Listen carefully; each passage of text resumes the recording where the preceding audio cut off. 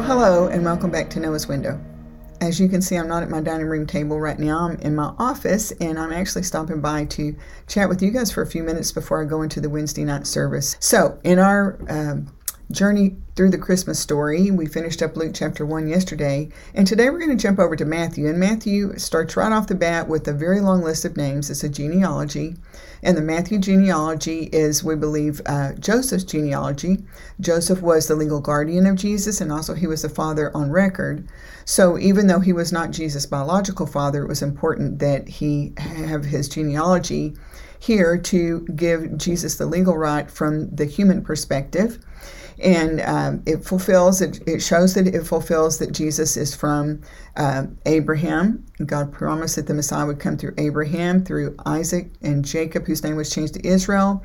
And then when we get to one of Jacob's sons, Judah, the prophecy was given at the end of Genesis that the scepter wouldn't depart through Judah. So we knew that a little later on, King David would have to come through the tribe of Judah. That's clearly established here. And so Joseph, we have his genealogy in Matthew that he came through all of those lines, including David. And when you go over to Luke chapter 3, we have Mary's genealogy, and she also came through the Davidic line, and of course all going back up the tree, David and Judah and Jacob and Isaac and Abraham. But Mary's genealogy in Luke actually goes all the way back to Adam. Very fascinating. So why would we have why would God dedicate this space to the genealogy? It's important because it does establish that Jesus did fulfill the prophecies in that sense. So he has the legal right to the throne, and he was born in the Davidic line. Biologically and legally, he has a right to the throne, and he fulfills all those prophecies. So I know it's not the most entertaining reading, but it's important that those genealogies are there. And I would also challenge you to go grab your Bible and compare the Matthew genealogy with the Luke genealogy and see if you can find where there's a Y in the road after David, and compare those two. And if you have any questions, drop them in the comment section or on Facebook, and I would love to hear from you. I really enjoy when you share with us your journey and what you're reading in the scripture and what questions you have. Honestly, if you're not finding questions, you're probably not reading. That's one of the things that I would say about the scripture. There's always questions to ask. I've been asking questions for as long as I can remember, and I still have more. So questions are good. Well, I hope you're off to a great day. God is working. Satan is throwing his punches, but God's winning, and he's doing his work. You know, one of the things that Mark and I were talking about, the genealogies, that he was pointing out, I think one of the fascinating things is each and every person that's listed in these genealogies, first of all, they're unique individuals.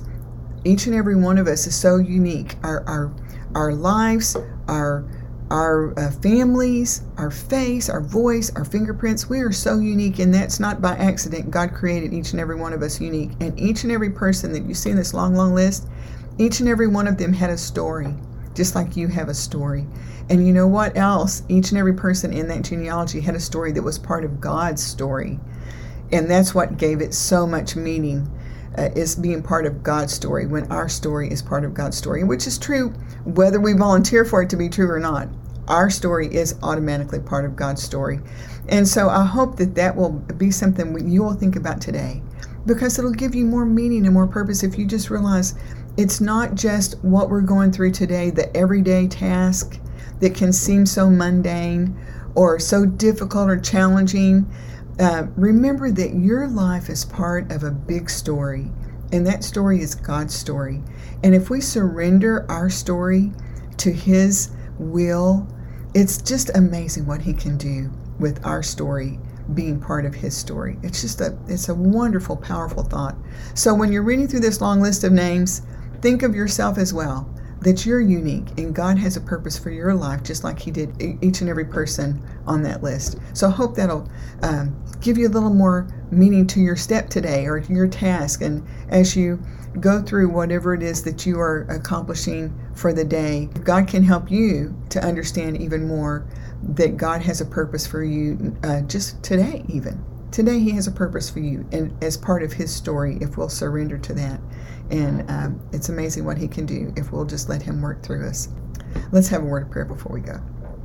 Father, thank you so much for how unique you have made each and every one of us. And may each and every one of us come to you to be part of your story today, because we know that's what you created us to do, is to serve you, and then our purpose is in you, just like every person that was listed in those genealogies, and each and every story that had a beginning and a middle and an ending, but that you designed each and every story for your glory. And I just pray that you would reach down and be a part of each and every person's life that's watching or listening today, that you would bring to each and every one comfort and direction and healing and provision, whatever is needed in each and every life. May you wrap your arms of love around each and every one and draw them close to you.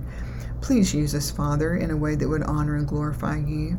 I pray that the Holy Spirit would bring conviction and discernment and guidance so that we can live our life in a way that will please you, and we'll give you all the praise and the glory for all these things. And we ask this in Jesus' name. Amen. Well, there's more to come in the Christmas story. Lord willing, tomorrow we'll talk about Joseph and his dream. And we're not talking about the Joseph in the Old Testament. We're talking about the Joseph in the New Testament who also had a dream.